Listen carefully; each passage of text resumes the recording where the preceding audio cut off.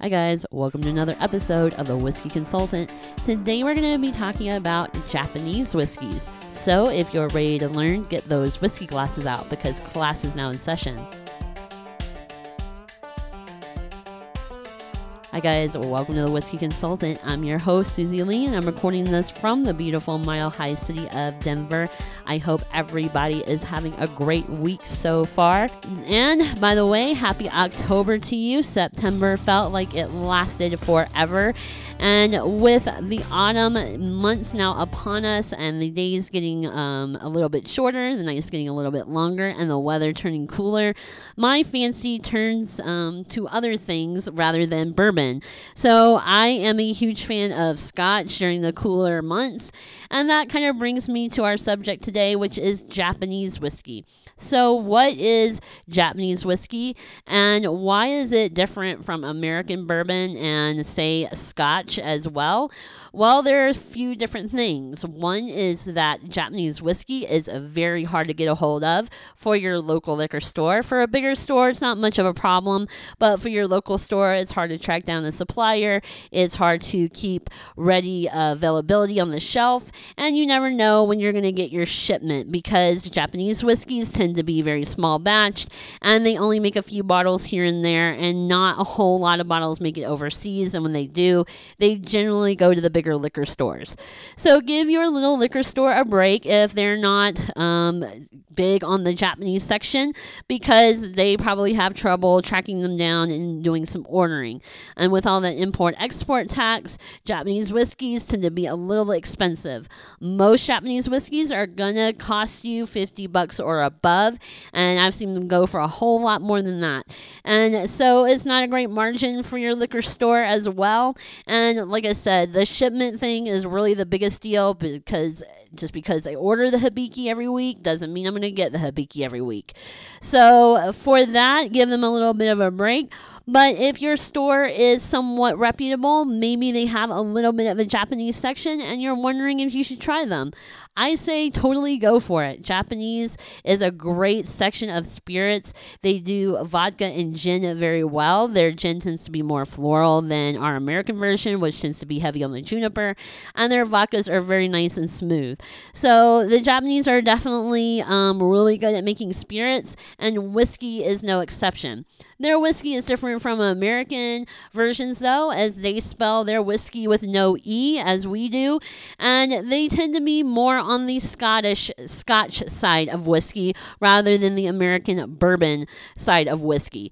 So Japanese whiskey is made with a lot of love and a lot of attention to detail, and very specifically made. And there are reasons for this. So the biggest distillery in Japan to date is going to be Suntory. Suntory is the biggest distillery in Japan, and they probably own about 8 of the 10 Japanese distilleries that exist. Yamasaki, Hotozaki, etc. are going to be under their name, as well as Jim Beam. So they bought Jim Beam up last year, or towards the end of the year before last year, and so they own American whiskey now as well. And Suntory kind of started up in Japan kind of later than American bourbon did in America.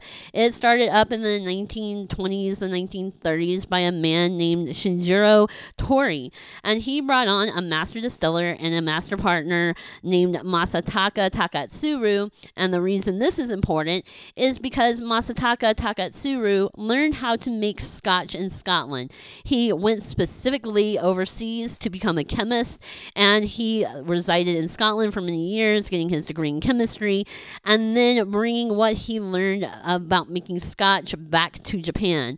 His family was already into the sake business, so he had distillation in his blood, and he wanted to translate that into a Japanese version of whiskey. And there are definitely remnants of Scotch to compare to Japanese whiskey, more so than compared to American bourbon.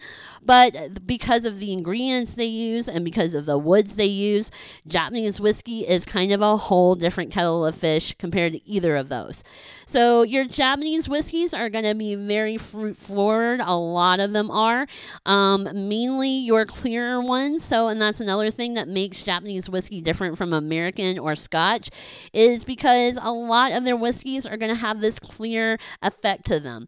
The Toki, which we're going to talk about today, is this very pale honey color. It's almost see-through and it's very, very pretty. And the Hotozaki, which is one of my favorites, is also very clear. But they're going to have some taste similar to Scotch, your leather, your oak a little bit. But Japanese wood is very different than Scottish wood or even white American oak. So that's why your Japanese whiskeys are going to have a lot of fruit flavors to them. And we're talking heavy tropical fruit flavors like coconut, grapefruit, kiwi, lemon, citrus, that kind of thing. And it's more apparent in Japanese whiskey. Scotch doesn't really have a lot of fruit flavors going for it. Bourbon tends to, depending on where you go, but it tends to be darker fruits like cherries or plums, something like that. But with Japanese whiskeys, it's going to be very, very there. And there's a reason for that too, because Japanese culture really likes drinking, and one of the big drinks they make over there are highballs. So their whiskey is mainly used for highballs, and that citrus flavor really plays nice with some club soda or Sprite or however they make it. And actually, the Toki is one of those great ones that is good for old fashions and highballs as well. Highball, if you don't know, is just a little bit of club soda or tonic water mixed with a little bit of whiskey. And Japanese whiskey is really nice with club soda because of all that citrus flavor and because they tend to be a little bit sweeter than your American versions. And so they make great cocktails. They usually make great old fashions. Toki, I recommend all over the board for a nice, different old fashioned than your American version. And also because the smoothness and the proof of Japanese whiskeys tend to be a little bit lower than American versions or even Scotch. So there are some similarities and there are quite a few differences. It's like comparing apples to oranges. And if you ask a very true, tried and true bourbon drinker what they think of Japanese Scotch, they might not particularly go for it because their American brain is used to what we get over here. And Japanese Scotch is very much different than the taste profile of American bourbon. Same thing with Scotch. If you were to take Japanese whiskey over to Scotland, they may not appreciate it as much as somebody from Japan. So Japanese Scotch is very different, but it's similar in the fact that they use a lot of blended and as well as single malts. So you can expect a few similarities between American bourbon and Scottish Scotch if you want to go that route, but Japanese really should be its own thing. It is a subsection of whiskey for sure, but it is definitely different. So if you're looking for something new to try, I always recommend Toki for people starting out with Japanese whiskey because it is the most kind of greatest representative of what to expect from the rest of your Japanese whiskeys. Not always the case. We're going to talk about Nikka, which is a very big deal in Japan as well as over here in America nowadays. But Nikka is more representative of American whiskeys than actually even Scotch. So Nikka from the barrel is going to be one of your big ones, and you can recognize them by their cute square bottles that they make. But they are very hard to find and tend to be very high in price, usually around $60 to above.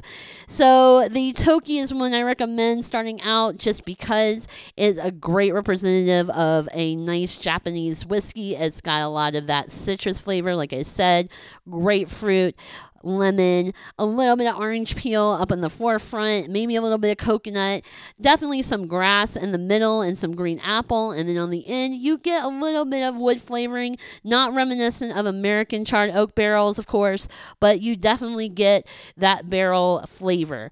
So this one's great, like I said, for highballs. If you want to go that route, maybe you're having some sushi or some udon noodles at your house and you want a little something interesting, make a highball with it. It goes great great. The price point on it is very pleasing. It's about $25 to $30 a bottle.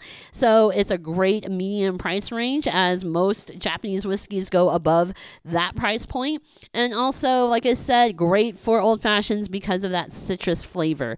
So if you're into trying new things, keep your Japanese whiskey section in mind. There's quite a few good offerings on the table right now. And if you happen to find some Nika from the barrel hanging out on your liquor store shelf, maybe grab a bottle, because that is going to be a pleasant surprise for you as well. All right, guys. Well, that's going to do it for me today. And I hope you guys are enjoying these podcasts and sending your whiskey-loving buddies over to listen every Wednesday. And send them over to my Facebook page, too. That's going to be the Whiskey Consultant at facebook.com. And if you want to become a patron of the Whiskey Consultant, definitely hit that donate button page and send me a few bucks, and I'll sign you up. So, guys, I hope you have a great week and have a great weekend as well. Go out and try some great Japanese whiskeys. I think you'll find they're well worth the price. Try the Toki first and then go from there. And guys, have a great rest of your week. And so, as always, keep testing, keep trying, and keep exploring the world of whiskey. Cheers.